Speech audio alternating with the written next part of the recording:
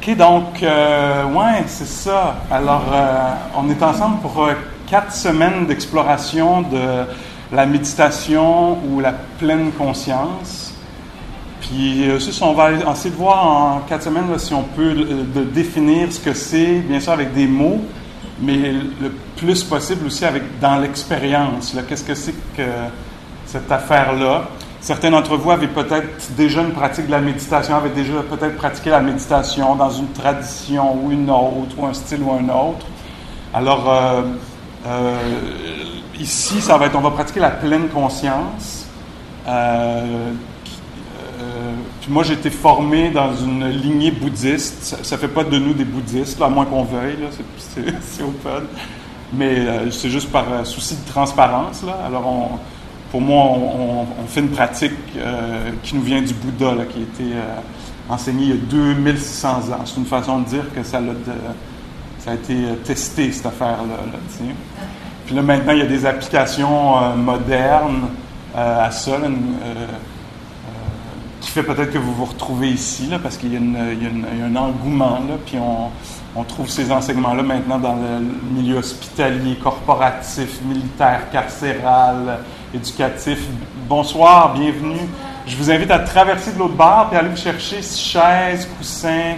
Vous allez regarder un peu comment les gens sont attriqués, là, puis organisez-vous quelque chose qui va tenir le coup pour une heure.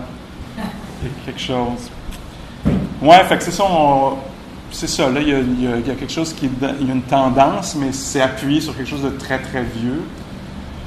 Puis moi, mon nom c'est Pascal, puis j'enseigne ça depuis une douzaine d'années maintenant. Je pratique depuis quelques décennies. Je connais vraiment bien la matière. J'espère être capable de la transmettre bien.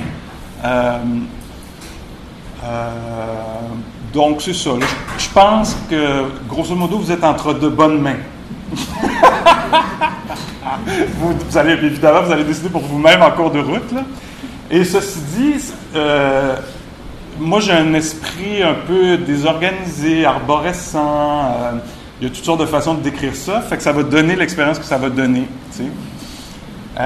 En général, ça passe plutôt bien. Puis aussi, je suis très spontané. Fait que je me prépare pas beaucoup. C'est-à-dire, ça fait juste 20 quelques années que je me prépare, là, d'une certaine façon, mais parce que j'aime voir ce qui va naître dans l'action. Fait que ça fait quelque chose de plus live, un petit peu moins organisé. Mais en gros, j'ai l'impression que vous allez être exposé à vraiment ce que c'est cette pratique-là. Bienvenue. De l'autre côté de la salle, il y a des couvertures, coussins ou chaises, selon ce que tu veux. OK. Alors,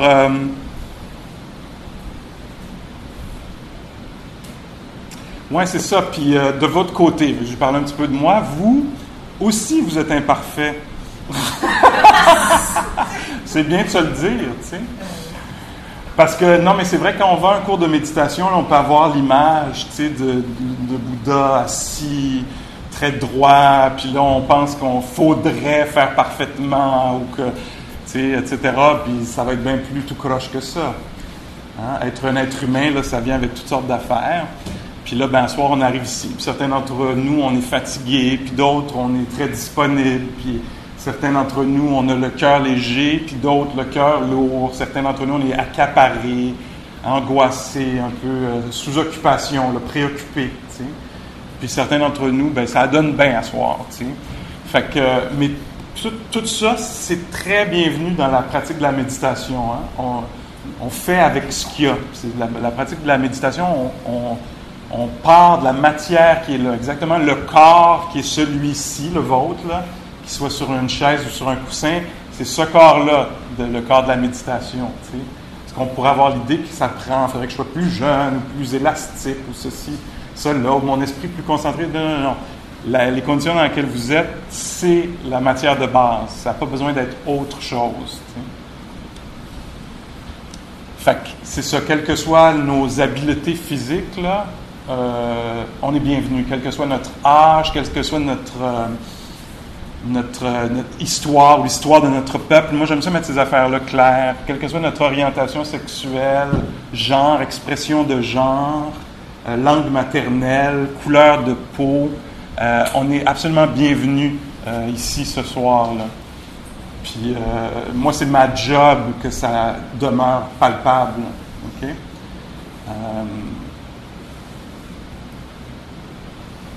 All right. Fait que c'est ça. C'est ça, je vais essayer de démystifier, décomplexer l'affaire. Puis on va faire de la vraie pratique, là, même s'il fait des jokes et tout. T'sais. On parle quand même des vraies affaires. Là. Je vais dire quelques mots sur la pleine conscience. Peut-être un peu sur la posture, on va essayer, puis on va partir de là. Alors, la pleine conscience, que c'est ça? Vous avez peut-être lu à gauche ou à droite des choses, vous pratiquez. On va essayer de définir ça là, avec des mots. Alors, la pleine conscience, c'est une attention, prêter attention, comme on le fait dans la vie, on prête attention, mais là, c'est une attention qui est un petit peu plus généreuse, qui est extraordinaire. Hein? D'habitude, là, par exemple, on a juste assez d'attention, par exemple, quand on mange, pour que la fourchette se rende dans le brocoli, puis pas à côté. T'sais? Fait qu'on a juste assez d'attention là, pour que ça pique. T'sais? Puis juste assez d'attention pour que ça rentre dans le bon trou. T'sais? Parce que si on n'a pas assez d'attention, ça va planter là. T'sais? Mais là, ce qu'on fait, nous autres, c'est une attention. On invite une sorte de présence, on pourrait utiliser ce mot-là, accrue. Fait que là, c'est comme si on piquait notre fourchette dans un brocoli pour la première fois. Tu sais, genre, wow! Puis, wow! Quand ça touche, quand ça goûte, tu sais, on a une présence juste un petit peu plus accrue à ce qui se passe. Fait que nous, on va faire ce soir de la pratique formelle, c'est-à-dire qu'on va être assis sur une chaise ou sur un coussin, ça n'a aucune importance c'est lequel. Hein? Peut-être que pour vous, ça va en avoir à un moment donné. Oui, ça a beaucoup d'importance que ce soit peut-être sur une chaise. Mais en gros, là, c'est pas la posture physique qui compte, c'est la posture mentale. C'est de ça qu'on... Alors nous, on va pratiquer d'une façon formelle. On va prendre une posture de méditation, puis on va pratiquer la pleine conscience. Puis l'idée, ça va être d'amener ça un petit peu dans notre vie. De voir comment est-ce que ça peut s'intégrer quand, je sais pas, on marche en retournant vers la maison, ou quand on ouvre la porte de chez soi, ou dans les transports en commun, ou je sais pas, quand on descend les escaliers du métro Mont-Royal. Est-ce qu'on pourrait avoir une présence un petit peu plus accrue, une présence un petit peu plus pleine?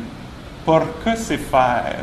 Pour que c'est faire, parce que plusieurs d'entre nous, parenthèse, checkez tout ce que je vais dire, voir si c'est vrai ou pas pour vous. Votre intelligence est très, très, très invitée dans le processus ici, là, nécessaire. Tu sais, un regard critique, pas critiqueux, le genre, mais critique intelligence. Tu sais. Alors, plusieurs d'entre nous, on se sent un peu séparés des choses. Tu sais. On pense que s'il y avait telle affaire dans ma vie, là, ça serait plein. Si j'étais, je sais pas, des fois c'est en voyage ou avec un autre personne dans la maison ou être quelqu'un d'autre moi-même, tu sais. On a des impressions, des fois, qui sont claires, que je ne veux pas être cette personne-ci, mais une autre. Puis parfois, c'est vague, on est juste un peu insatisfait, etc. En accroissant peut-être la qualité de notre présence, un des effets que ça pourrait avoir, c'est que les choses se mettent à goûter, on pourrait presque dire, là. Se mettent à être vivantes, un petit peu plus vibrantes que quand on les rencontre avec une attention superficielle, un peu habituée. C'est blasé un peu, là. Ben ouais, Saint-Denis, je la connais, Saint-Denis, ça fait plusieurs décennies qu'elle est là. Non, mais attends, c'est quoi Saint-Denis à soir? C'est quoi marcher à soir sur Saint-Denis? T'sais? Comme par exemple, être ici, t'sais, on pourrait vite s'habituer, là, c'est un local un peu beige, tu te dis, bon, j'ai vu ce genre de plancher-là, ce genre de mur-là, bon, give me something, là, ça me prend quelque chose dans ma vie, là. Et là, nous autres, ici, on dit, hey, c'est donc bien capoté. On est ici, en ce moment. Tu sais, on est ici dans des corps. Hein? On est assis au milieu d'un corps. C'est donc bien capoté. C'est comme, il y a une fraîcheur un peu dans le regard. Ça se développe, cette affaire-là, ça se cultive. Puis donc, c'est une attention plus généreuse, fraîche. Parfois, on parle de l'esprit du débutant. Comme si on avait une fraîcheur, là. Il y a quelque chose de presque, on pourrait dire, candide là-dedans. Alors, il y a ça, c'est un des aspects. Un autre aspect, c'est que cette attention-là qu'on développe, la pleine conscience, elle est non jugeante. Ça aussi, ça se pratique. Sur quelques décennies, ça se cultive. Alors, notre attention, elle est curieuse. Elle n'est pas dans genre mixée avec les préférences et les opinions, comme notre attention l'est souvent d'habitude. Ça, je prête attention, puis ça, j'aime pas ça, ce que tu es en train de faire, ou ce qui se passe. C'est pas ça que je voudrais qu'il se passe. Je voudrais qu'il se passe d'autres choses. Dans la pleine conscience qu'on développe, on met un peu de côté, de façon momentanée peut-être, nos préférences pour découvrir ce qui est là, ce qui se passe vraiment. Pas ce qui devrait se passer, pourrait se passer, etc., mais qu'est-ce qui a vraiment lieu? On s'intéresse à ce qui a vraiment lieu. Je ne sais pas si vous voyez le potentiel libérateur là-dedans. Moi, je le vois tout de suite. Ça voudrait dire qu'au lieu d'avoir un diagnostic, peut-être, puis de vouloir autre chose, je pourrais peut-être apprendre à être avec même peut-être une douleur chronique. Ou je ne sais pas quoi, un corps, je ne sais pas, qui vieillit, ou qui est fatigué. Au lieu de vouloir autre chose, de commencer à s'intéresser à ce qui est là. Ça ne veut pas dire qu'on n'a pas de vision puis qu'on ne travaille pas pour améliorer les choses, changer les choses, etc. Mais il y a une façon là, de rencontrer la réalité. On dit c'est comme une rencontre de qualité avec la réalité. Quand d'habitude, on rencontre la réalité avec peu d'intérêt. Ah ouais, je fais ce trajet-là tous les jours. T'sais. Ou avec aversion, je ne veux pas ça. Là, on amène une attention curieuse envers ce qui se passe. Dans la pratique formelle, on prend ce qui est ici. On utilise ça, ce qui est là. Fait qu'à soir, c'est ça, c'est chaud. Hein? Voyez-vous, on sort des préférences. Moi, je voudrais qu'il fasse frais, mettons. Ben, malheureusement, tu pratiques la pleine conscience.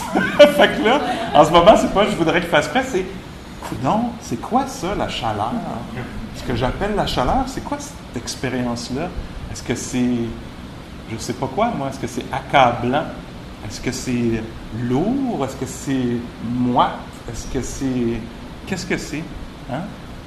Alors, il y a une sorte de libération. Le Bouddha, quand il parlait de libération, entre autres, il parlait de ça. Il disait, au lieu d'avoir nos idées sur les affaires, on va rencontrer la réalité.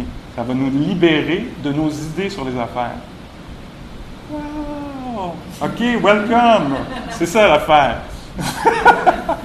Que ça. All right.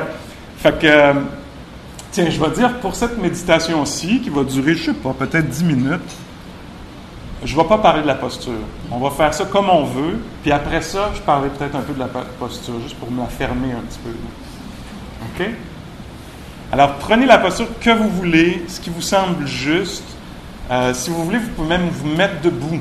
Maintenant ou plus tard pendant la méditation, ça ne me dérange pas. C'est important là, de ne pas penser qu'on est pogné dans la posture. Si tout à coup, là, on a l'idée, là, OK, là, c'est la méditation, c'est formel, je suis pogné là, ça va mal aller. Alors, on n'est pas pogné du tout. On est juste, on décide de choisir un certain calme du corps, là, une relative immobilité.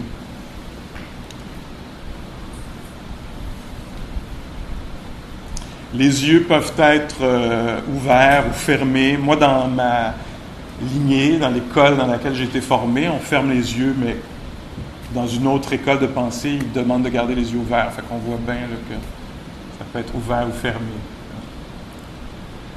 Si vos yeux sont ouverts, vous pourriez peut-être décider de déposer, on pourrait dire, le regard à quelques pieds devant vous. Là.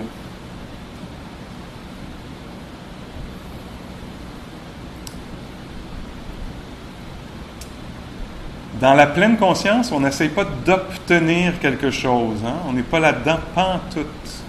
On est plutôt dans la découverte de ce qui est là. Alors, checkez voir là, si vous pensez que vous devez atteindre quelque chose que vous avez vu dans une image de magazine. Quelqu'un qui avait l'air d'avoir atteint quelque chose. On peut tout de suite laisser tomber ça, peut-être.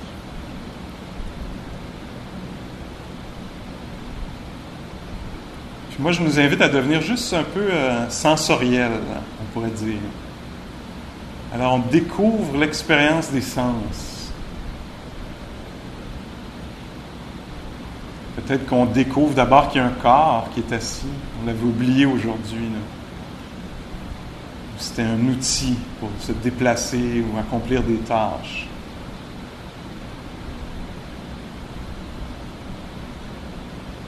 Là, on se rend compte qu'il y a un corps qui est vivant. Il respire.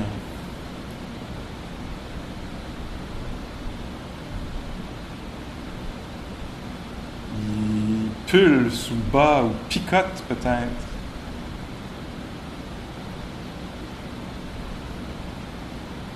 Touche, il presse sur le sol.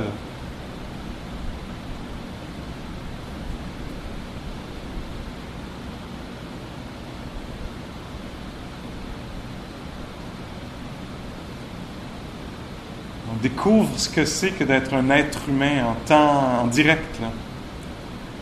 Ah, c'est sensible, un être humain, c'est doté de sens. Sensible au mouvement de la respiration.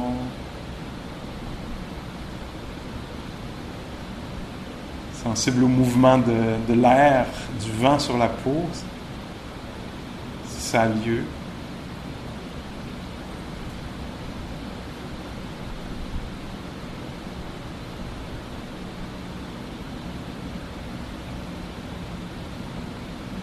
Sensible au chaud, au froid. Hein?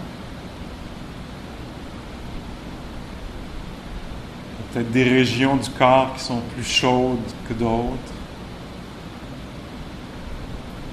Touchées par la chaleur plus que d'autres.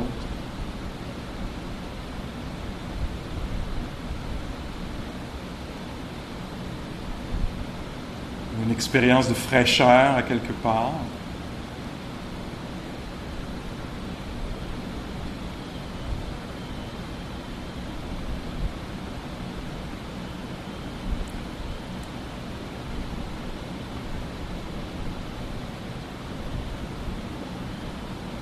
Puis tiens, ça entend aussi cet être-là, cette autre sensibilité, l'audition.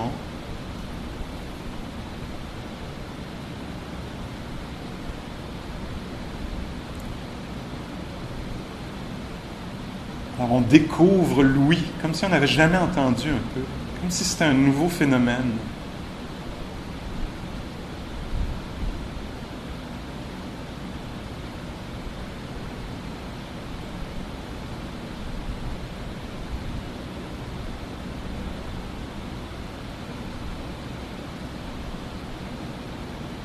On peut découvrir la respiration aussi de la même façon, comme si on n'avait jamais respiré. Comme si c'était la première fois que de l'air entrait dans les poumons.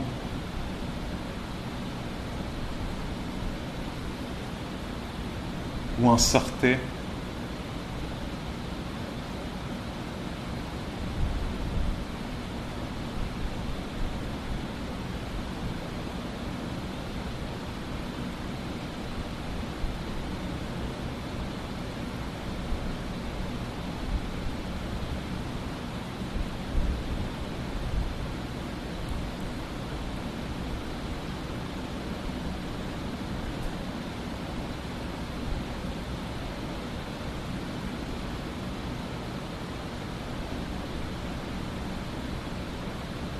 Une expérience d'intimité avec le réel.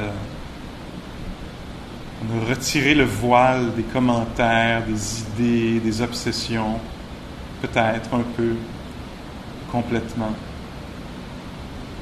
On a une rencontre directe avec le réel, à travers les sens.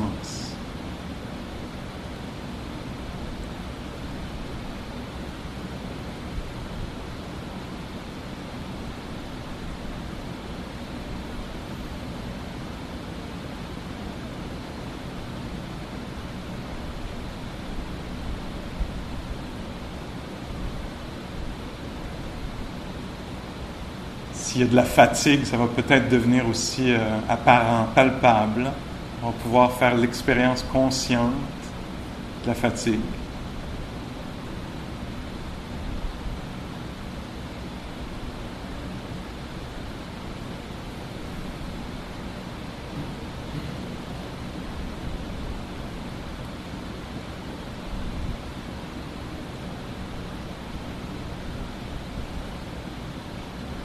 Alors le corps est assis, il respire,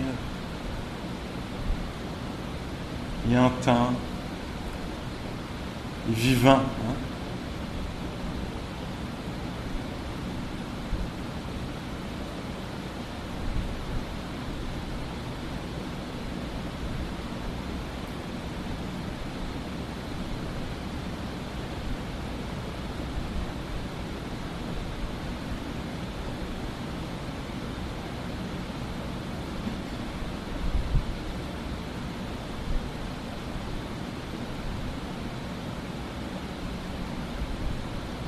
Ne pas tout attraper, là, il s'agit juste d'impressions sensorielles.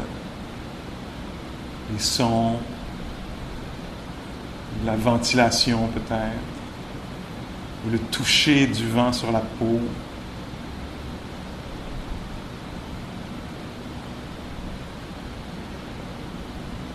Ou les mouvements de la respiration dans le ventre. On se laisse connaître directement une expérience immédiate.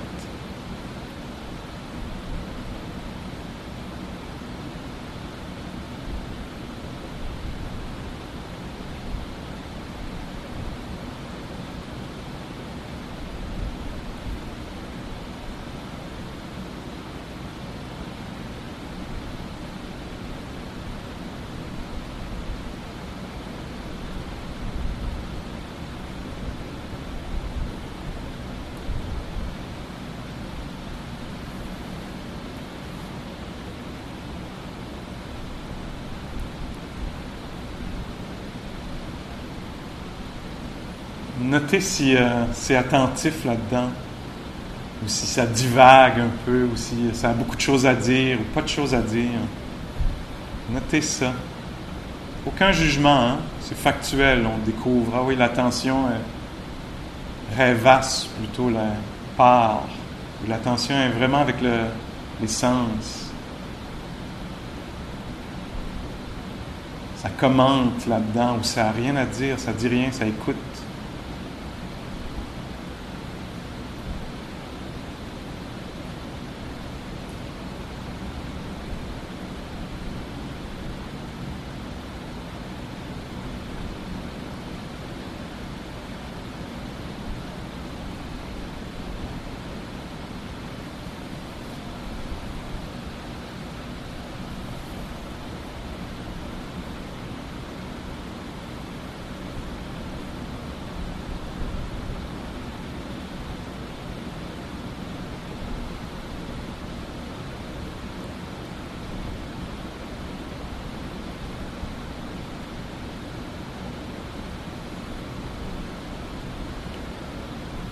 Si vos yeux sont fermés, je vous invite à les ouvrir pour la dernière minute, là, 1 ou 2 dernières minutes.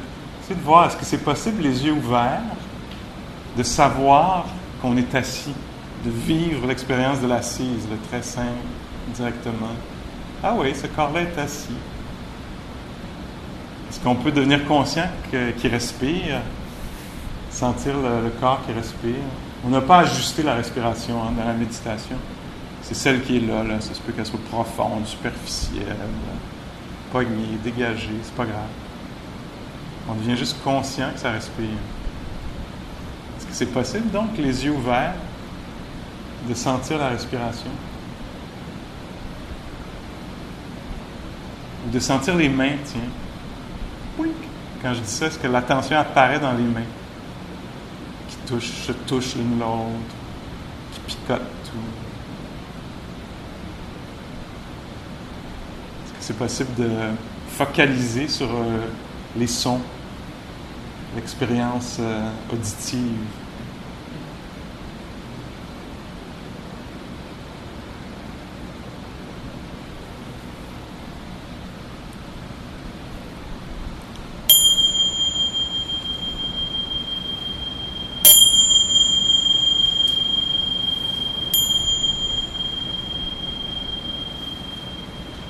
Il n'y a rien de mystique là-dedans, c'est juste pour dire que la méditation est finie. Alors, vous pouvez relâcher la posture si vous voulez, quoi que vous auriez pu le faire pendant aussi, là, c'était absolument correct d'arranger la patate. si vous voulez, à n'importe quel moment. OK, ben c'est ça, on l'a fait. Après, ben, on va raffiner à partir de ça, là. Mais tu sais, c'est ça. Alors, qu'est-ce que c'est? Donc, c'est un contact avec la réalité. C'est un contact de qualité avec la réalité. Là, bon, peut-être qu'il était de qualité, peut-être qu'il était de plus ou moins. Si vous avez travaillé toute la journée, vous vous occupez de ceci, cela, vous arrivez ici accablé par la chaleur de la journée, ça se peut que l'attention soit vacillante, là, intermittente, qu'elle apparaisse puis qu'elle parte. Mais l'idée, ce serait d'être éveillé, hein, c'est ça, l'éveil du Bouddha, là, c'est être éveillé à ce qui est en train de se passer.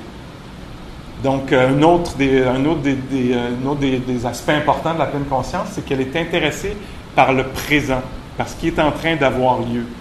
Hein? Alors que nous, souvent, les êtres humains, checker si c'est vrai, on pense souvent à ce qui s'en vient ou ce qui a eu lieu. Fait que là, on redirige l'attention, on s'intéresse au présent. Alors que souvent, nous, les êtres humains, c'est ça, on pense à tantôt, puis ça a du sens qu'on le fasse parce qu'il faut prévoir, il faut organiser tout ça, mais au moment de pratiquer, puis ça peut être bon là, de se rappeler que c'est une des définitions du mot sati en pali, dans le langage du Bouddha, on traduit par pleine conscience. Une autre des traductions, c'est se rappeler. Puis on se rappelle de quoi? On se rappelle du moment présent. On se rappelle qu'il y a du ici, qu'il y a lieu, pas juste. T'sais. Alors, donc la pleine conscience, ça s'intéresse à ce qui se passe dans le moment présent. Là, ce qu'on vient d'aller observer, étudier ou rentrer en contact avec, là, c'est les sens, hein? C'est le domaine du corps physique à travers les sens. Plus tard, au cours des prochaines semaines, on va voir comment être pleinement conscient des émotions, des pensées, des mots, des états d'esprit, toutes sortes d'autres affaires. Là. Mais là, on commençait par le très tangible, le plus tangible pour plusieurs d'entre nous. C'est l'expérience sensorielle. OK? Alors, 3 affaires pour définir la pleine conscience. Dans le champ du moment présent, non jugeant, puis après ça, l'autre c'est quoi? Généreux. Hein? Il y a quelque chose de pleine conscience. Fait que on pourrait dire, bon, il dit d'être avec la respiration, je vais être avec la respiration, mais il m'a quand même réglé les lunchs des enfants demain. Tu sais? Ça, c'est pas de la pleine conscience, c'est de la moitié conscience. Puis c'est normal, c'est naturel que ce soit là, mais c'est bon de le savoir parce que si on veut pratiquer la pleine conscience, comme ça, il y a un aspect intentionnel. On se dit, oui, bien là, tu sais, les lunchs, tantôt, on va le faire promis, tu sais, on va les prévoir, ou quoi que ce soit d'autre, tu sais, le reste de ma vie. Comment je vais finir tout seul avec personne. Oui, cette fascination-là que j'adore, là, tu sais, que je suis très attaché, que je développe, je mets beaucoup d'énergie là-dedans. Cette fascination-là, je l'ai abandonnée pour un moment, parce que là, le chant, c'est le chant du présent, puis la conscience qu'on veut développer, elle est pleine. Fait que quand elle écoute les sons, elle écoute vraiment les sons. Tu sais? Alors que nous, on pourrait le faire d'une façon distraite ou superficielle. Ben oui, j'entends, ben oui. So what, là? Je veux de la matière, quelque chose d'autre qui n'est pas là. Tu sais? Alors que là, on dit non, c'est ce qui est là qui nous intéresse. Les sons en ce moment. Les sensations dans les faufounes en ce moment.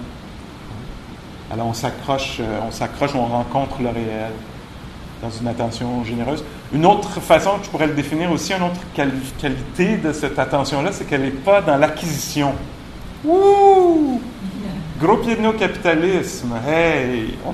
On est politique à ce soir. Alors on n'est pas dans l'acquisition, tu sais. Ça se peut qu'on se soit inscrit dans une idée d'acquisition. Je vais acquérir des connaissances, je vais acquérir quelque chose. Hein? Ça aurait du sens. On dit, moi, je veux me sentir mieux, je me sens comme de la merde. Fait que je vais m'inscrire à un cours de méditation pour me sentir mieux. C'est une très bonne motivation. Mais au moment de pratiquer, ça requiert, des fois, de la façon dont c'est décrit, c'est qu'il faut entrer nu dans cette pratique-là. Dans le sens où on ne peut pas arriver avec « Ah ouais, je veux du bien-être là, parce que je ne vais pas bien. » tu sais. Au moment de pratiquer, on laisse tomber toute exigence, toute demande. Hey, ça, c'est vraiment... c'est assez pleine conscience, c'est assez pur. Hein? Ça se développe, évidemment. Mais on laisse tomber toute idée d'acquisition. Fait que c'est intéressant, on s'assoit là, puis on voudrait être plus calme, on voudrait mieux connecter avec les affaires. Bon, il dit de sentir la respiration, je veux bien. L'idée, ça va être de laisser tomber toute attente ou exigence. C'est radical, moi je trouve ça radical comme pratique.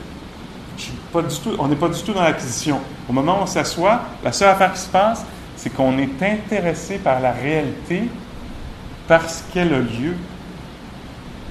C'est vrai qu'il pourrait se passer plein d'autres affaires, mais ça s'adonne, toi, qu'avec toute l'histoire de l'univers, nous autres, on se retrouve à soir assis au 3e sur Saint-Denis.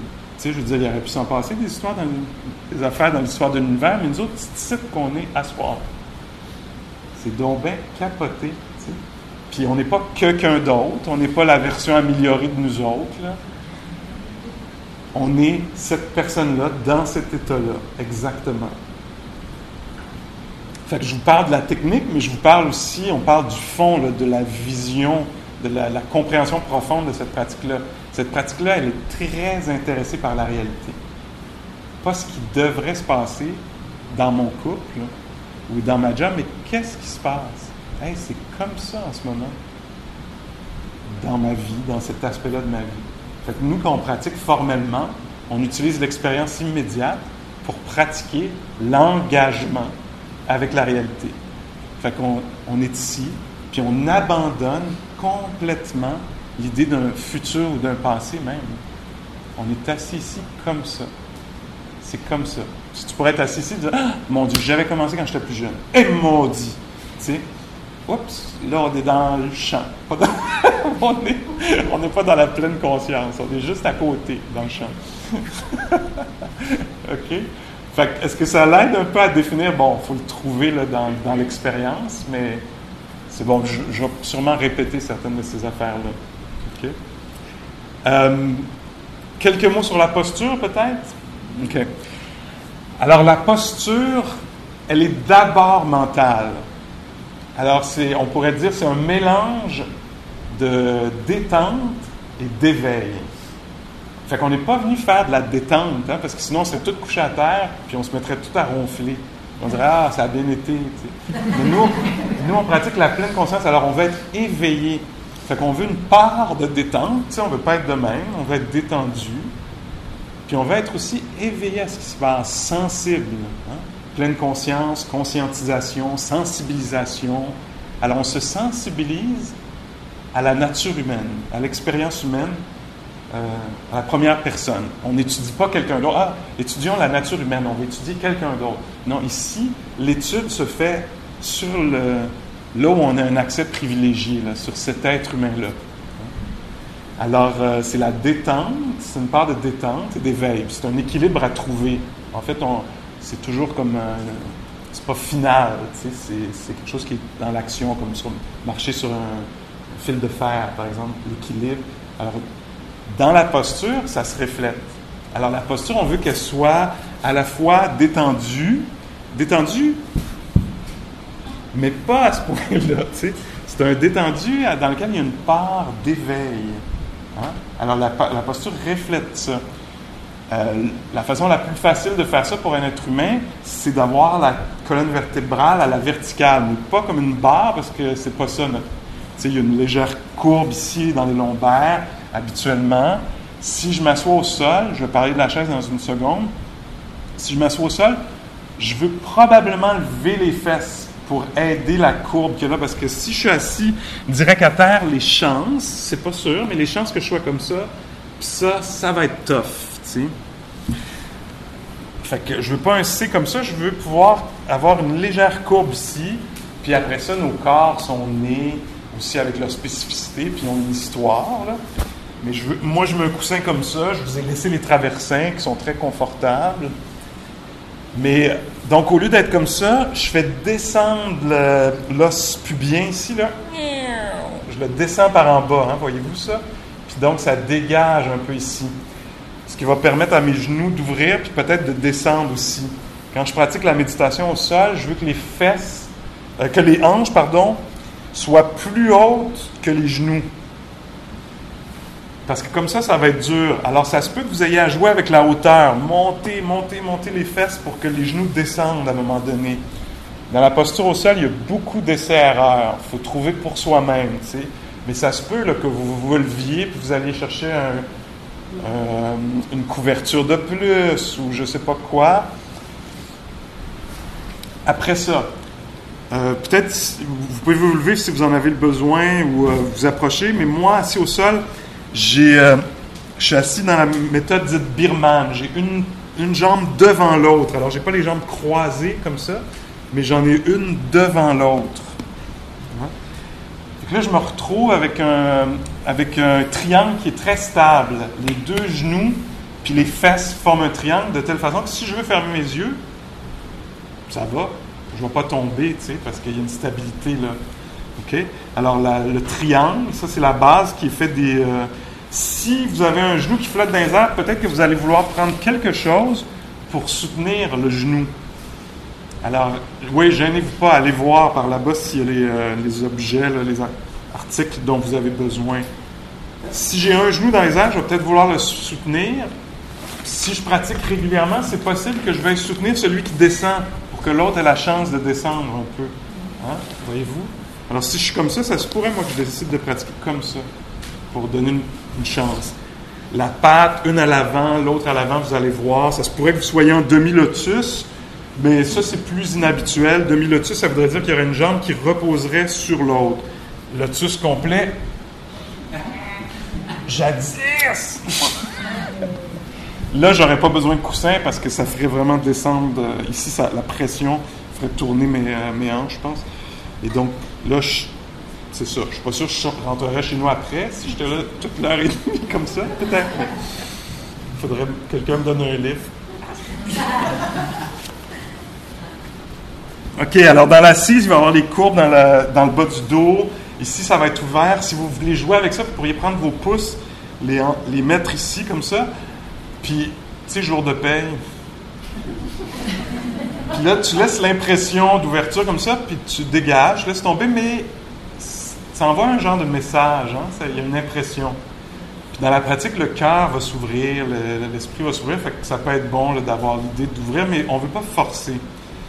Ici, une légère courbe aussi. On ne veut pas que la tête soit de même parce que ça, c'est extrêmement lourd et dur pour le dos. Je ne veux pas que ça soit de même non plus. Fait qu'il faut jouer avec ça.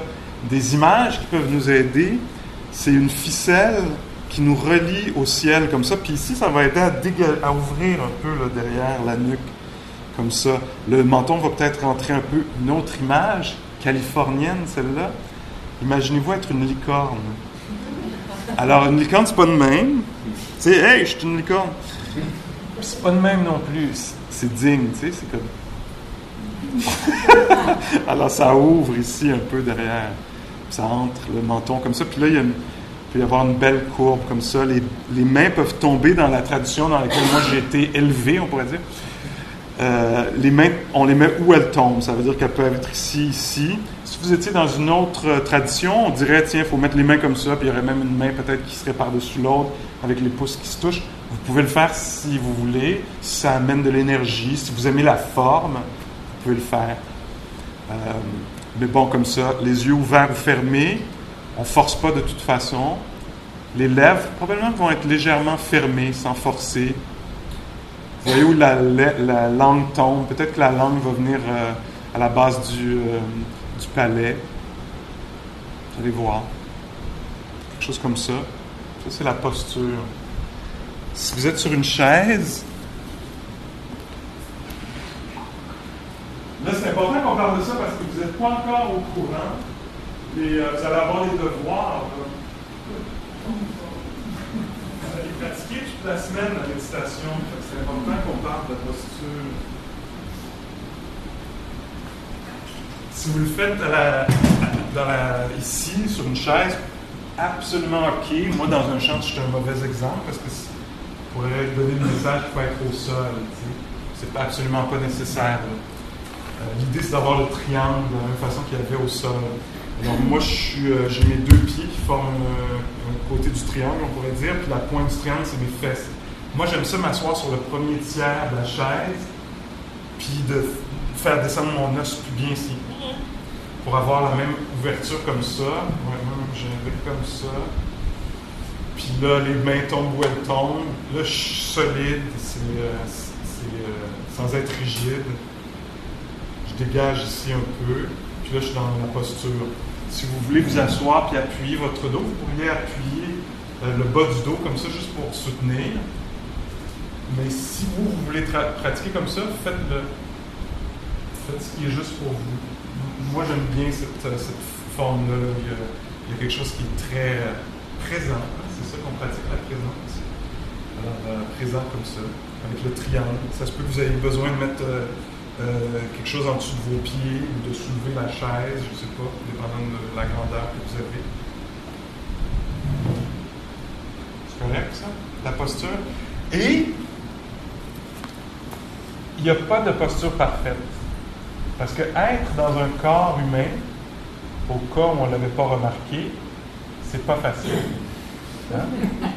D'ailleurs, dans la pratique, on dit le mouvement cache la difficulté d'avoir un corps. Alors, remarquez ce que vous faites dans la vie comme mouvement. Je dirais que 99,9% des mouvements qu'on fait, c'est pour ne pas sentir une douleur. C'est, par exemple, quand on va chercher de la crème glacée. C'est pour pas penser à quelque chose qui nous obsède. Mais tu sais, on prend la douche, par exemple, on frotte, on bouge, le corps bouge, parce que sinon, ça puerait à un moment donné. Tu brosses les dents, tu abreuves ça, tu nourris ça, tu vas faire travailler cette affaire-là pour que ça puisse acheter un lazy boy, pour que ça soit pas trop douloureux, ou un bon matelas. Au milieu de la nuit, tu vires ça de bord, tu fais faire du sport à cette affaire-là, parce que sinon, ça devient douloureux, etc. Puis là, nous, on choisit dans la méditation d'insérer un peu d'immobilité. Fait qu'est-ce que ça va faire? Ça va faire qu'à un moment donné, la difficulté d'être un être humain va se révéler. Si ce n'est pas dans le corps, ça risque d'être dans le cœur, dans l'esprit, etc. Fait que, donc, on s'expose volontairement à quelques désagréments, entre autres, quand on fait la pratique de la méditation. T'sais. Mais on le fait parce qu'on veut développer une agilité, une capacité d'être avec de l'inconfort, du pas parfait, etc., de telle sorte qu'on ait accès à de la joie, une joie qui vienne de l'intérieur, qui ne soit pas une joie qui est reliée au plaisir des sens. On pourra l'avoir pareil, mais on va pouvoir produire quelque chose de l'intérieur qui fait qu'on va pouvoir être dans une situation inconfortable physiquement, ou inconfortable relationnellement, ou inconfortable dans l'inconnu qui s'en vient, etc., mais avec une capacité d'être inconfortable. Dire, mais moi, l'inconfort, j'ai appris à avoir de la tendresse au milieu de ça, ou de l'équilibre, au milieu de ça, ou rester pleinement présent, au milieu de ça, pas craindre, détester, etc. Alors, ce qu'on fait là, ça a l'air de rien, mais c'est extrêmement puissant. Moi, je le décrirais comme ça, en tout cas. On essaie-tu la pratique debout? Essayons ça. Ça va changer le mal de classe. Si ça marche pour vous, là, parce qu'on n'a pas toutes les mêmes situations, là, si pour vous c'est trop dur ce soir d'être debout, s'il vous plaît, restez assis. Vous pouvez vous asseoir aussi à n'importe quel moment.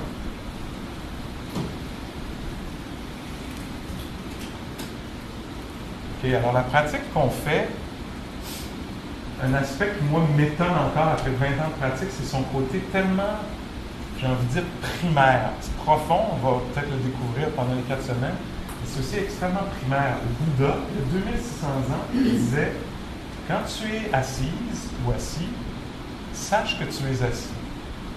Quand tu es debout, sache que tu es debout. Moi, ça m'étonne encore, parce que la plupart du temps, quand je suis assis, je ne suis pas pleinement conscient d'être assis. Hein. Je suis assis parce que je mange, je parle, je fais des affaires, quand je suis debout. Où il dit, marchant, sache que tu marches. C'est extrêmement primaire. Tellement que ça se pourrait qu'on se dise, tu sais, mettons en marchant, est-ce que tu sais que tu marches? Oui, mais tu ne comprends pas le reste de ma vie, ceci, cela, il y a tellement d'affaires, tu sais. Puis le Bouddha, lui, dit, 2600 ans, oui, mon amour, mais moi, je t'invite à savoir que tu marches pendant que tu marches. Pour nous, souvent, ce que ça veut dire, c'est un moment. Ben oui, je sais que je marche, tu sais, ou je sais que j'entends.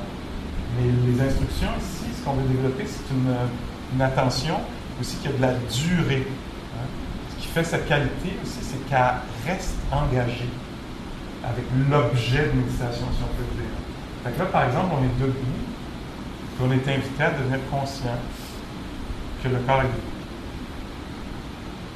Puis là, on pourrait vite faire, ouais, mais le reste de ma vie, que ça va vouloir dire dans le reste de ma vie. Es-tu juste demeuré conscient que tu es debout?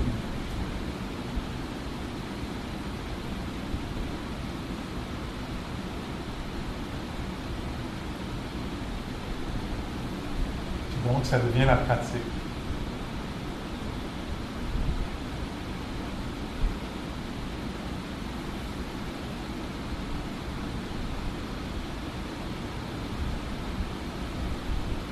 On se sensibilise à ce que c'est que d'être.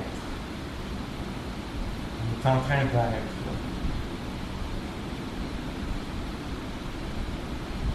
Puis on découvre ça. Qu'est-ce que c'est que d'être physique, palpitant, suintant, thermique, vertical.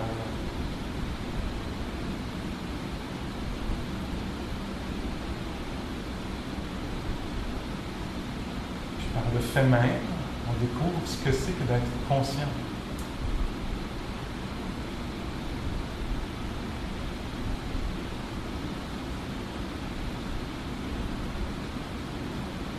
Ce que c'est que d'être attentif. Qu'est-ce que c'est que d'être attentif? Quel goût ça a? Quelle est l'expérience de l'attention?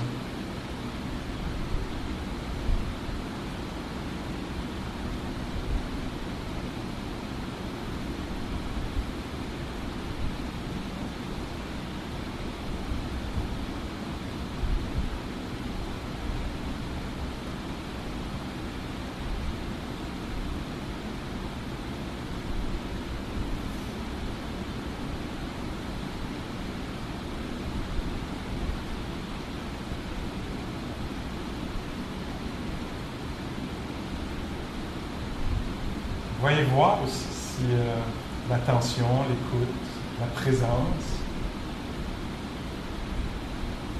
est amicale. Est-ce que c'est friendly? Cette présence ou cette attention-là. Est-ce que ça pourrait l'être?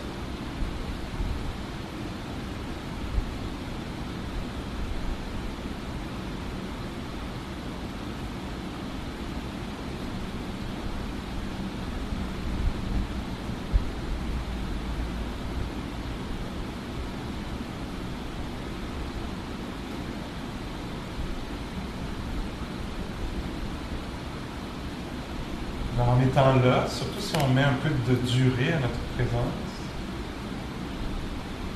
on va se mettre à découvrir des choses. Peut-être comment est la personne qui médite. Parfois elle est accablée, parfois elle s'ennuie, parfois elle est agitée, parfois calme.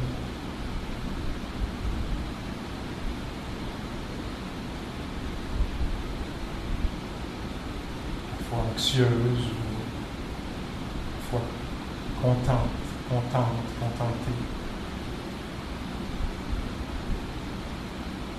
parfois neutre.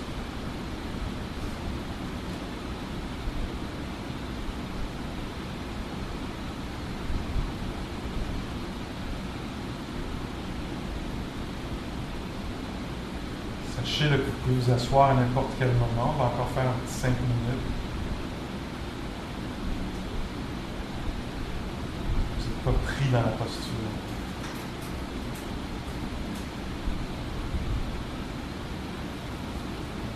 Ça va être bien de s'assurer que les genoux sont dépliés, pas bloqués.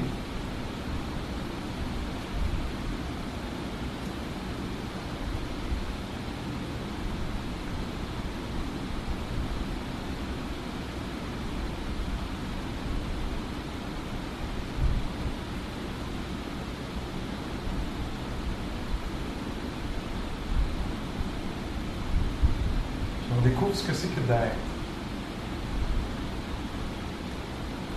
D'être debout. D'être sensible. D'être conscient. Il y a quelque chose qui apparaît dans l'expérience.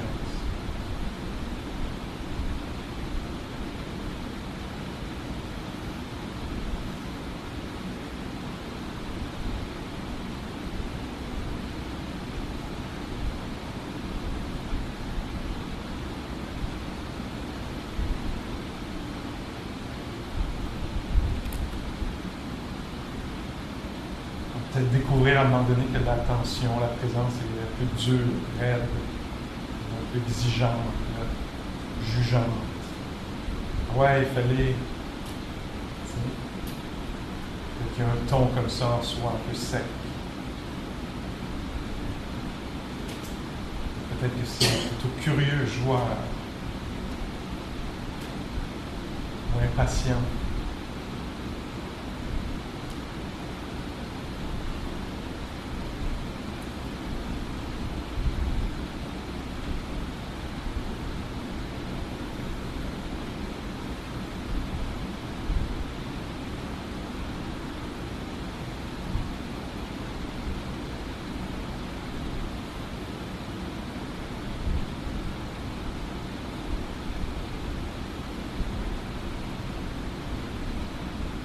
Le corps est toujours vivant. Vivant, comme on sait, parce que touché par le chaud, le frais, le mouvement, les micro-mouvements du corps, le mouvement de l'air sur la peau. La sensibilité continue, la rivière de la sensibilité vivante.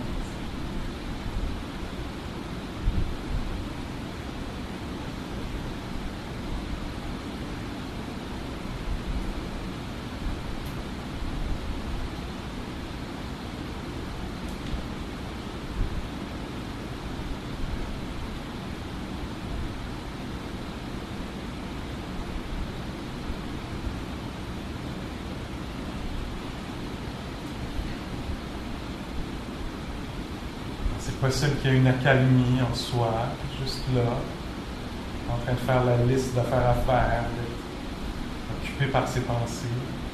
Peut-être qu'on peut apprécier un petit moment d'accalmie, dégagé.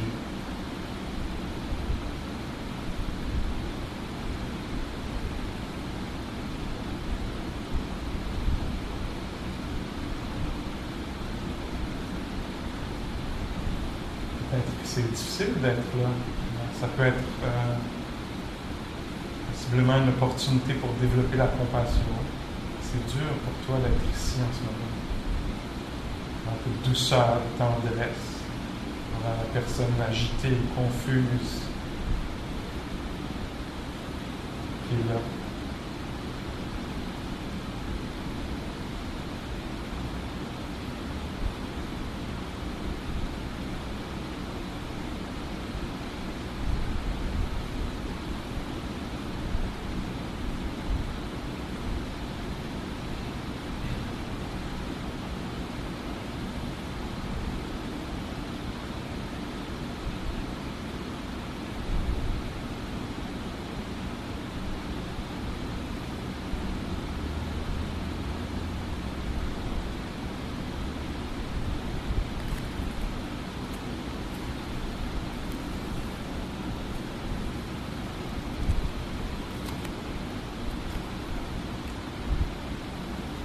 Je vous invite à vous laisser vivre l'expérience complète des 3 cloches là, avant de relâcher la posture, si vous voulez. C'est une expérience éphémère. Là. Il y a des sons qui vont apparaître, disparaître. Ça dure juste un moment là. Fugace.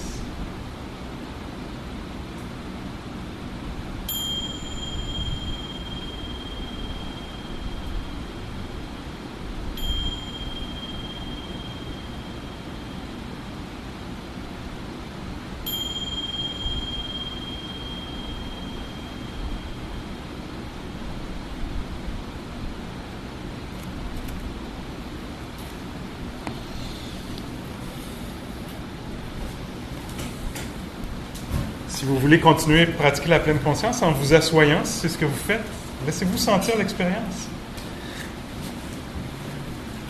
Souvent, dans la vie, On fait les choses pour qu'elles soient faites. Hein? On fait la vaisselle pour qu'elle soit faite. On ferme la porte pour qu'elle soit fermée. On s'habille pour être habillé. On se lave pour être lavé. La pleine conscience, c'est un peu différent. Dans la pleine conscience, on fait la chose pour développer de la présence. Alors, par exemple, si justement je m'assois, je pourrais m'asseoir et être presque pas là. Hein? Tu sais, parce que la vie qui semble avoir de l'importance, c'est une fois que je suis assis. Tu sais, si je dis « asseyez-vous », ah oui, ce qui a de l'importance, c'est d'être rendu assis. Alors, dans la pleine conscience, on est intéressé par être éveillé à l'expérience immédiate. Fait que le moment de s'asseoir, par exemple, devient un moment de pratique. À la fin du cours, là, vous allez voir, on va vouloir ranger les choses. Là, il y a 30, je ne sais pas combien de personnes, puis il y a une seule ou deux tablettes pour mettre les couvertes. Tu sais. Fait que là, si nous, on vit, si on est dans la méprise, l'absence de sagesse, là, j'amène la sagesse bouddhique là-dedans, là, l'absence de sagesse, ça va être que ma vie va avoir du sens. Un coup que ma couverte va être mise, mes bottes vont être mises, puis je vais être mes Birkenstock vont être mis, puis je vais être rendu sur la rue. Là, je vais être libre. Alors ça, c'est une méprise, hein? Parce que ça veut dire que tout à coup, je suis enfermé, là, je suis pogné, puis les êtres humains qui sont en avant de moi sont des obstacles. Puis là, donc, il n'y a pas de liberté possible pour moi, parce que ma liberté est conditionnelle à ce que tout le monde ait fini par se déplacer, là, puis que je puisse mettre ma couverte. J'utilise une affaire très immédiate, là, mais ça s'applique à beaucoup plus gros dans notre vie. Quand, enfin, il va y avoir telle affaire, qu'est-ce que c'est ça?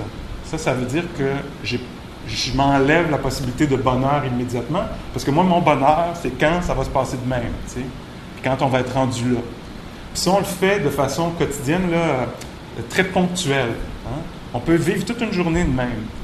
Je me lève pour être debout, je fais des toasts pour les avoir mangés, je m'habille pour aller au travail, je vais au travail pour être rendu au travail, je fais le téléphone qui soit fait, puis comme ça, puis là, je prends l'autobus pour retourner chez nous, puis là, toute la journée, j'ai postpone, là, tu sais, j'ai mis en attente l'éveil, la présence, quelque chose de plein. Fait que si on fait cette pratique-là, elle n'est pas facile, parce que tout nous indique que non, mais c'est vrai, c'est plus tard. Quand la canne va être ouverte, quand l'eau va bouillir, quand l'autre va téléphoner, enfin, ou va arrêter de téléphoner. T'sais.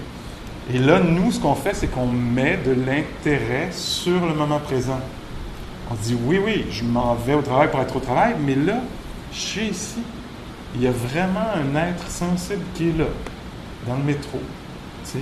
Il est là, cet être-là est pleinement là. Alors, au lieu d'être à moitié là, d'être un peu fantomatique, de toujours vivre pour la carotte, tu sais, qui apparaît jamais finalement, peut-être. T'sais. Puis d'une certaine façon, on se prépare aussi. Parce que s'il y a quelque chose plus tard qui a de l'importance, mais que moi, neuroplastiquement parlant, j'ai juste développé des neurones qui s'intéressent au futur, rendu dans la place où je veux être, je ne serai pas capable d'être là. Parce que mon cerveau ne m'offrira pas cette possibilité-là. Là. Ça devient très physique là, dans le cerveau. Moi, j'ai entraîné plus tard. Fait que c'est ça que je continue à faire, rendu dans le fameux moment qui compte. Là, alors nous, ici, ce qu'on fait, c'est de la neuroplasticité. On réorganise le cerveau pour lui dire, en ce moment-là. Puis oui, tu peux avoir une vision, puis un truc, mais le chemin pour s'y rendre est plein de potentiel d'être vibrant. Là, je ne dis pas ça d'une façon New Age, vibrant, je veux dire dans le sens d'être vivant. Là, fait que c'est dans ce sens-là que c'est libérateur à la pratique. Tu dis, oui, j'ai hâte d'être rendu chez nous, je suis fatigué, mais là, je suis pleinement là en ce moment. Fait que il y a peut-être quelque chose de possible ici, là, tu sais. Puis tantôt, ben, ce sera peut-être avec un diagnostic, tu sais, avec une maladie ou quelque chose que moi, je voudrais que mon corps soit autrement. Mais est-ce qu'il peut y avoir quelque chose de plein dans ce corps-ci qui est comme ça, tu sais? Alors, ça a des applications là, assez sérieuses, hein, assez importantes, hein.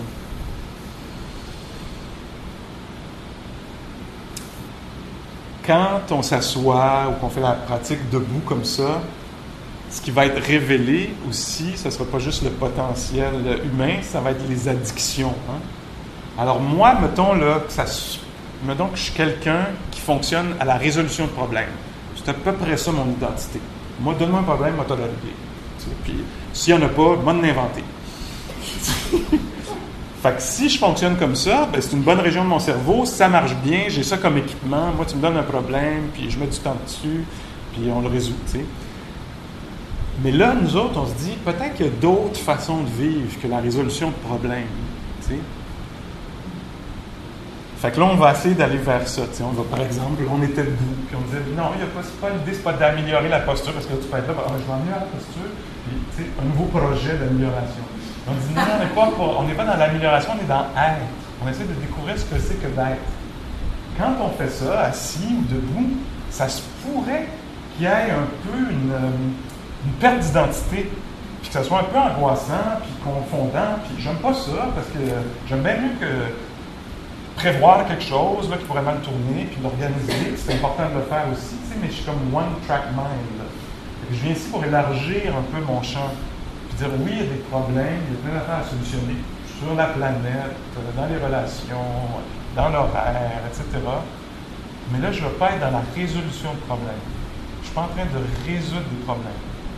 Je suis dans être. Je découvre ce que c'est que d'être. Mais là, cette addiction-là, ça se peut qu'elle remonte. Oui, mais là, quand même, fallait son affaire d'être debout, là, mais quand même, réglons 2-3 affaires. Tu sais. Alors, il faut être, encore une fois, il faut être clair, il faut savoir que cette danger. Peut-être, oui, danger.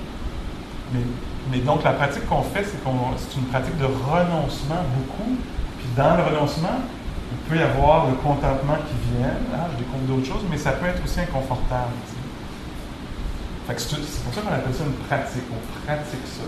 Fait que encore et encore, ça se pourrait qu'on renonce. On renonce. On veut juste découvrir ce que c'est que d'être.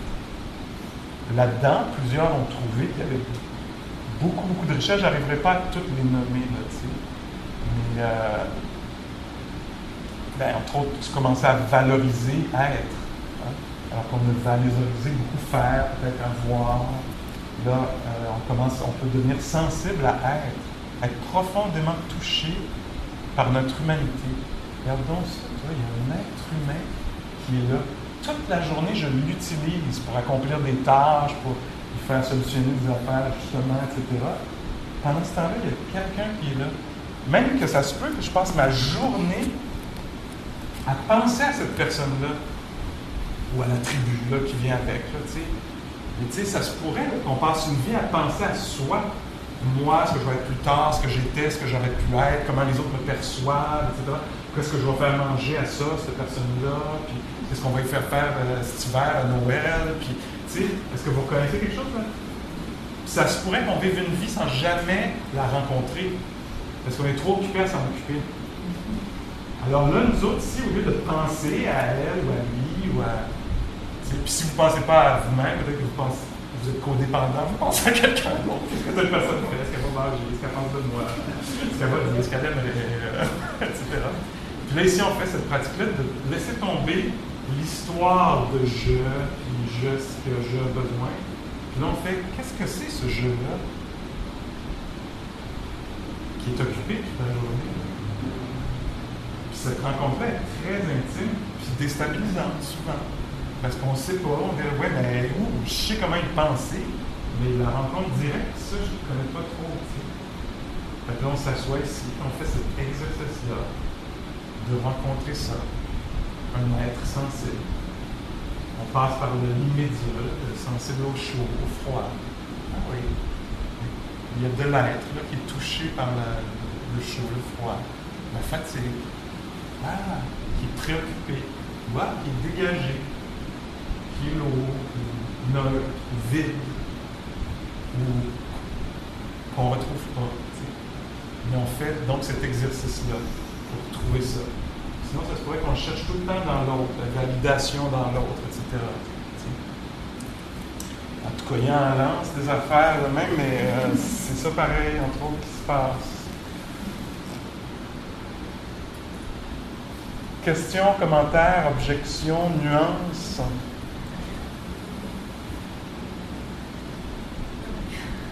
Oui. Dans ce cas-là, je vois qu'est-ce que tu faisais dans le sens qu'à un moment donné, je vais te demander, oui, mais tu m'en dis pas, et look for structure. Oui. Ah oui, là, tu vas en arracher avec moi. Non, mais c'est correct, je vais révéler mes devoirs. Mais je vous demandais un peu pour l'attention, comment la ramener. Oui. C'est ça. Donc, très bonne question. Comment ramener l'attention? Alors, une façon de procéder, ici, là, ce qu'on voit aujourd'hui, puis ça va rester vrai tout le long, là, même dans les enseignements les plus profonds, c'est l'expérience sensorielle. Fait qu'on peut prendre ça comme base, mais ça pourrait aussi que ce soit la finalité du truc, ou en tout cas, il y a beaucoup là-dedans. L'expérience sensorielle. Alors, quand tu veux te ramener, mettons que tu vois, puis ça, ben, quand tu es perdu, tu es perdu. Hein? Le moment où l'idée, c'est de pratiquer justement quotidiennement pour stimuler cette affaire-là d'éveil, que ça revienne. Tu sais, si tu pratiques quotidiennement, il y a un moment où tu dis, hey, je suis où là? Tu sais, je suis complètement. Il n'y a pas de présence. Tu sais, je suis juste mu par l'agitation. Qu'est-ce qui fait parler? Qu'est-ce qui fait agir l'agitation? Tu sais? Alors, le moment d'éveil, tu ne peux pas le produire. Il vient conditionné par la pratique. Comme qu'on fait ici, par exemple, là, on le pratique, mais aussi j'en parle. Fait qu'on est en train de donner de la valeur à quelque chose. Ça veut dire que toi, il y a des chances. Quand on rentre chez vous à soir, tu dis, puis à un moment, tu fais, moi, il a parlé, lui, d'être là dans le métro. Fait qu'on est en train de conditionner cette réaction-là. Quand tu as un moment d'éveil, genre, j'aimerais ça appliquer la pleine conscience, c'est l'expérience sensorielle qui est le truc à quoi se relier. Alors, assis ici, moi, je me dirais, qu'est-ce qui se passe, Pascal, dans les 5 sens? Les pieds touchent le sol. Je sens le tissu du t-shirt sur ma peau. La main droite repose sur la cuisse. Là, je le nomme, mais l'idée, c'est de le sentir. Comme toi, tes mains touchent tes cuisses. Alors, tu peux te laisser connaître ça. Te laisser connaître l'expérience des sens, de l'ouïe, par exemple. Immédiatement. Alors, ça, c'est tout quelque chose qu'on peut faire, là. Fait qu'au moment où, par exemple, mettons que vous m'entendez, là, mon Dieu, c'est donc bien vaste ton affaire, puis je suis tout confus. Qu'est-ce qui se passe physiquement? C'est humide dans la pièce. C'est extrêmement simple. Sur la photo, pas la photo, pardon, l'image qu'on voit du Bouddha derrière, là, un peu funky, mais quand même. Le Bouddha est assis dans la posture de méditation. Puis on dirait, si on regarde de façon très rapide, on dirait qu'il y a les deux mains comme ça. Mais en fait, non, il y a une main qui est comme ça, qui touche le sol. Je ne sais pas si c'est bien fait sur la statue, mais c'est ça que ça voudrait représenter. Beaucoup des statues, vous allez voir, là, si vous faites un Google search là, en arrivant à la maison sur statue du Bouddha, image du Bouddha, plusieurs des statues vont avoir la main comme ça. Alors, qu'est-ce que c'est ça? Je vais vous donner une interprétation à soir, là. Donc, l'image qu'on voit, en fait, c'est pas le Bouddha, c'est celui qui allait devenir le Bouddha, donc l'être éveillé. Mais avant, c'est quelqu'un d'ordinaire, on pourrait dire comme nous. C'est un être humain ordinaire, et il est assailli par le doute ou le désir d'autre chose. Tu sais. Donc, il est assis là, il veut être éveillé à ce qui se passe, dégagé, le cœur dégagé, mais ça dit, pour qui tu te prends? Tu n'as même pas réglé tes affaires de ton enfance, je ne sais pas trop. Ou ça dit, ben non, viens-t'en, on va aller prendre une bière, tu sais. Ou je ne sais pas quoi, ça dit plein d'affaires. Il y a d'autres affaires à s'occuper, qu'est-ce que tu fais là, assis à rien faire, tu sais. Puis donc, il est assailli par son mental, comme ça, où tu ne vaux rien, tu penses que tu vas t'en sortir, tu n'as jamais rien réussi, tu sais. Et donc, qu'est-ce qu'il fait? Il revient à quelque chose d'extrêmement simple et immédiat. Quand dans ses pensées, c'est pas sûr. Hein? Qu'est-ce qui va arriver plus tard? Comment ça va finir? On ne sait pas, c'est angoissant. Qu'est-ce qu'il fait? Il revient à qu'est-ce qui se passe en ce moment? En ce moment, il y a les bruits de la ventilation. Ça, c'est une façon de mettre fin à la confusion. T'sais? Est-ce que je vaux quelque chose ou je vaux rien? Est-ce que, ça, on ne sait pas, c'est de la spéculation. Puis, dépendant des perceptions, ça risque de changer. Mais qu'est-ce qu'on sait? On sait que les mains touchent quelque chose en ce moment. Alors, on revient à quelque chose d'extrêmement immédiat. Donc, c'est ça la pratique. Revenir à quelque chose d'immédiat. Quand on va faire ça, on va revenir un peu à soi.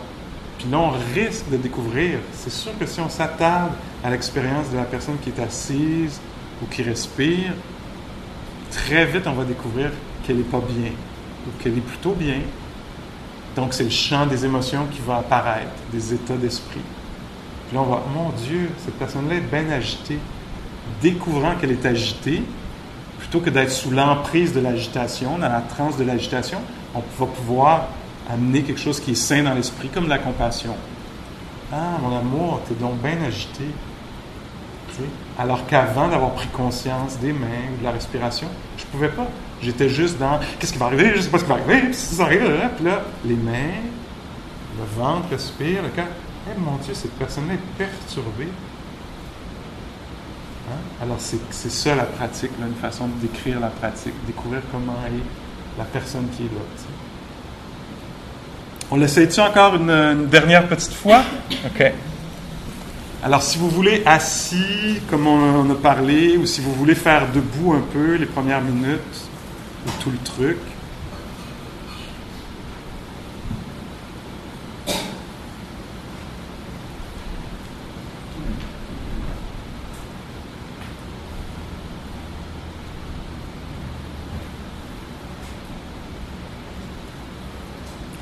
Alors, on va faire une autre pratique qui accompagne très bien la pleine conscience. C'est la pratique de la bienveillance. Donc, d'abord, on se rend compte qu'il y a un corps qui est là, puis qui est dans cette forme-là, là, dans cet état-là, à cette heure-ci, ce soir, en ce moment. Qu'est-ce que ça peut être OK que le corps soit comme ça, peut-être légèrement endolori, inconfortable, ou peut-être qu'il est bien.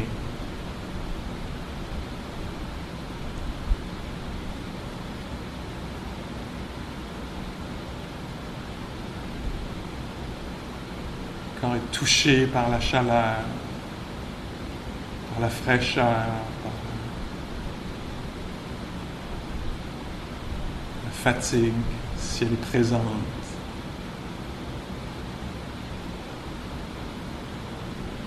Touché par la gravité, hein? Ça presse vers le bas. Il peut y avoir des expériences de lourdeur ou de légèreté.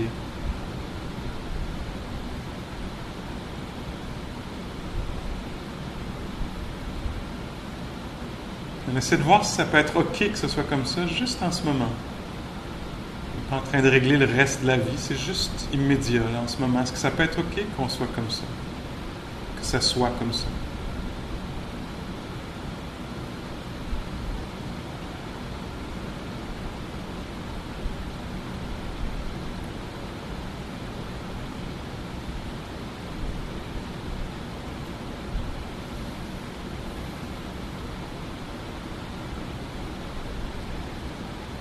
Si on veut, avec l'aide de l'imagination, de la pensée, on pourrait justement penser à quelqu'un qu'on aime bien, une personne avec qui on partage notre vie,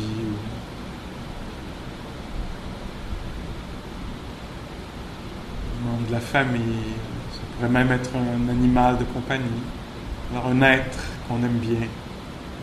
Cette personne-là nous vient à l'esprit, peut-être qu'on va la voir ou penser à elle à notre façon.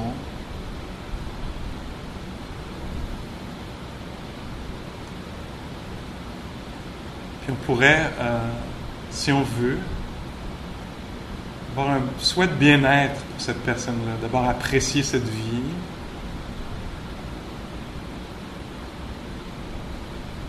Si on veut, silencieusement ou avec une phrase prononcée en soi, émettre un souhait de bien-être, que tu sois bien, que tu sois profondément bien, que tu sois heureuse, heureux,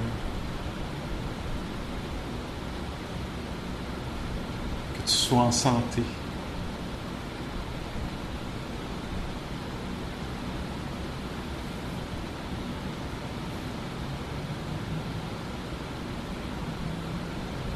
Une phrase, deux phrases, quelque chose comme ça, puis qu'on pourrait répéter doucement si on veut. Un peu comme un mantra. Que tu sois en santé, que tu sois bien.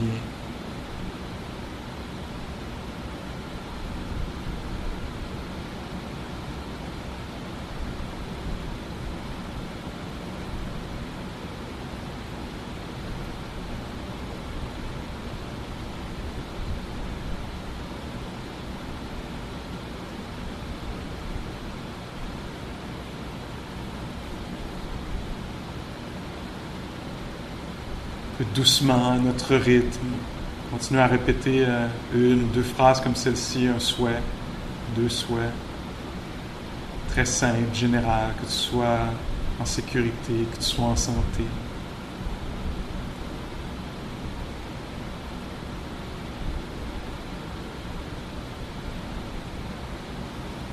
Si on préfère, on peut juste garder la personne à l'esprit avec bienveillance, appréciation.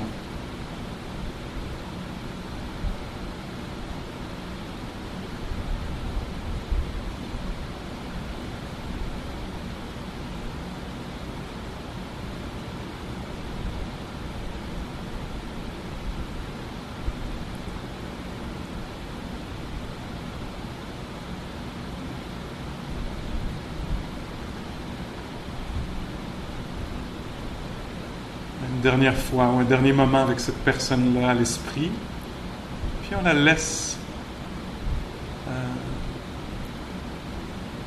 l'image se dissiper, puis on revient au corps qui est assis ici à l'expérience immédiate.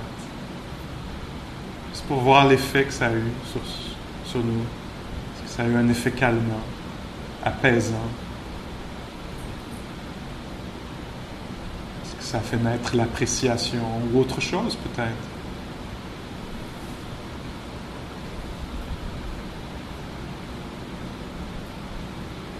Alors il y a un être qui est assis ici en ce moment.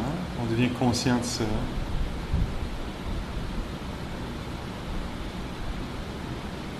Puis qui est sensible. 5 sens. 6 sens dans le bouddhisme, le cœur, l'esprit, qui est sensible aux images, aux souvenirs, aux émotions. Alors on est assis là au milieu du toucher, de l'ouïe,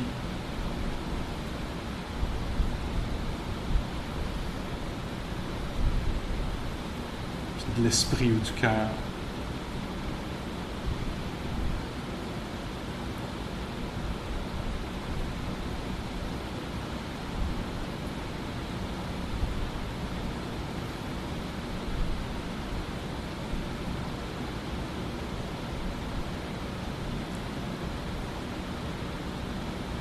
On fait juste découvrir comment c'est que d'être cette personne-ci en ce moment.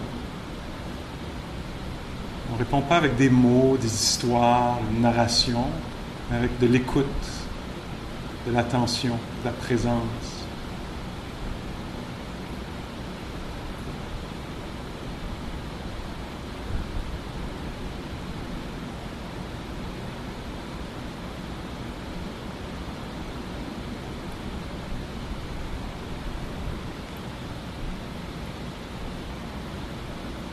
On est juste simplement réceptif, disponible, sensible.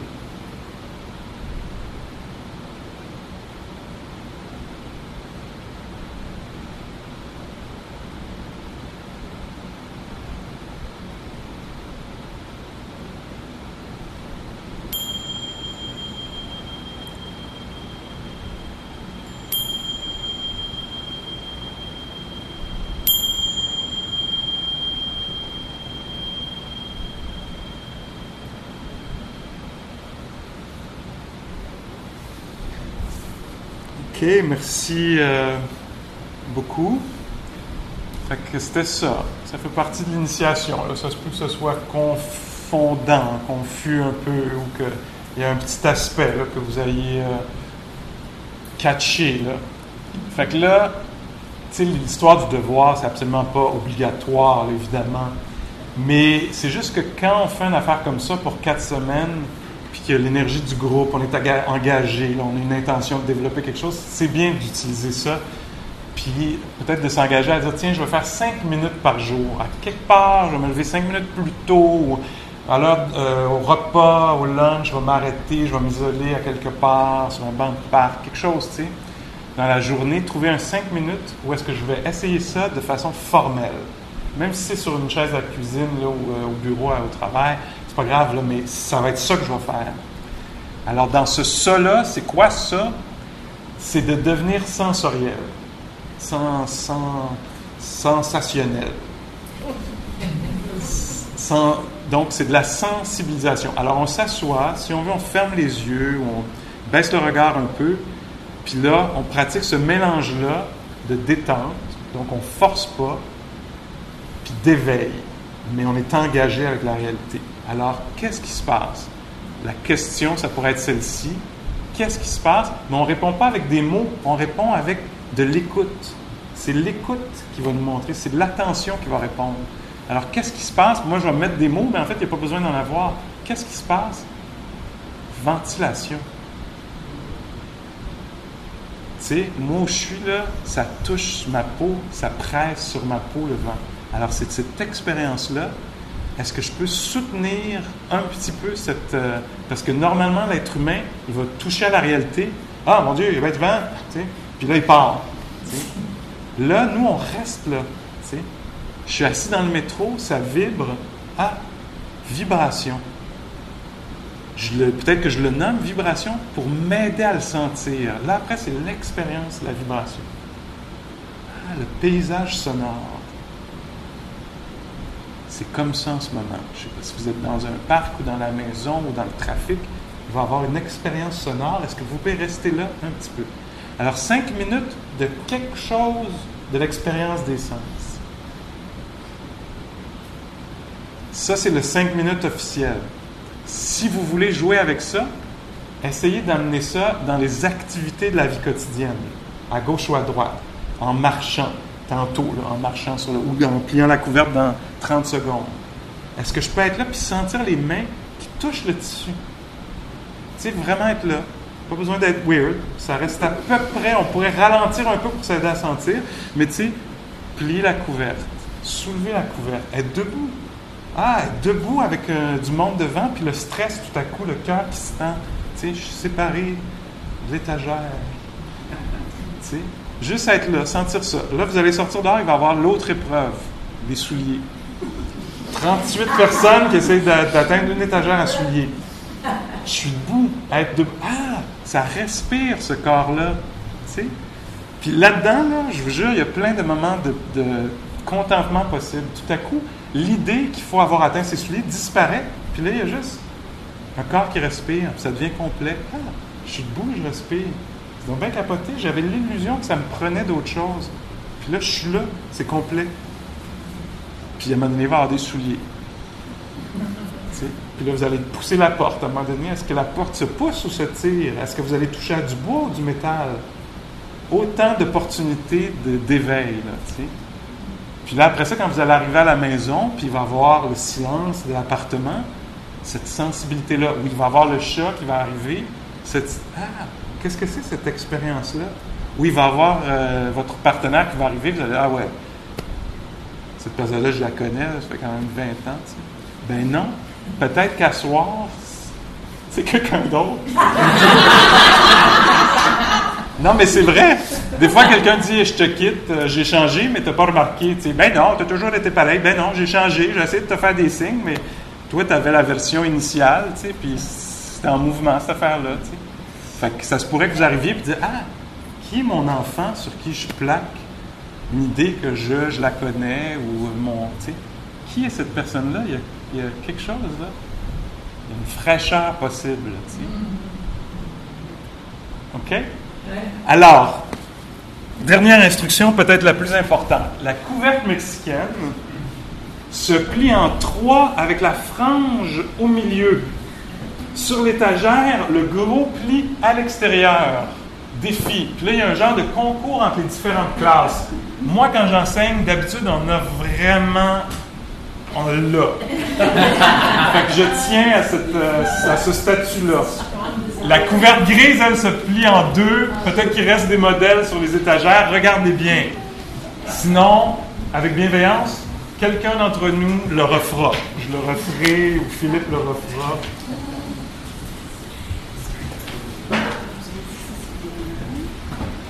Oui, alors. Oui. Tu peux. Oui, tu peux. C'est bien. Ouais. Si ta jambe est longtemps endormie, t'es bien.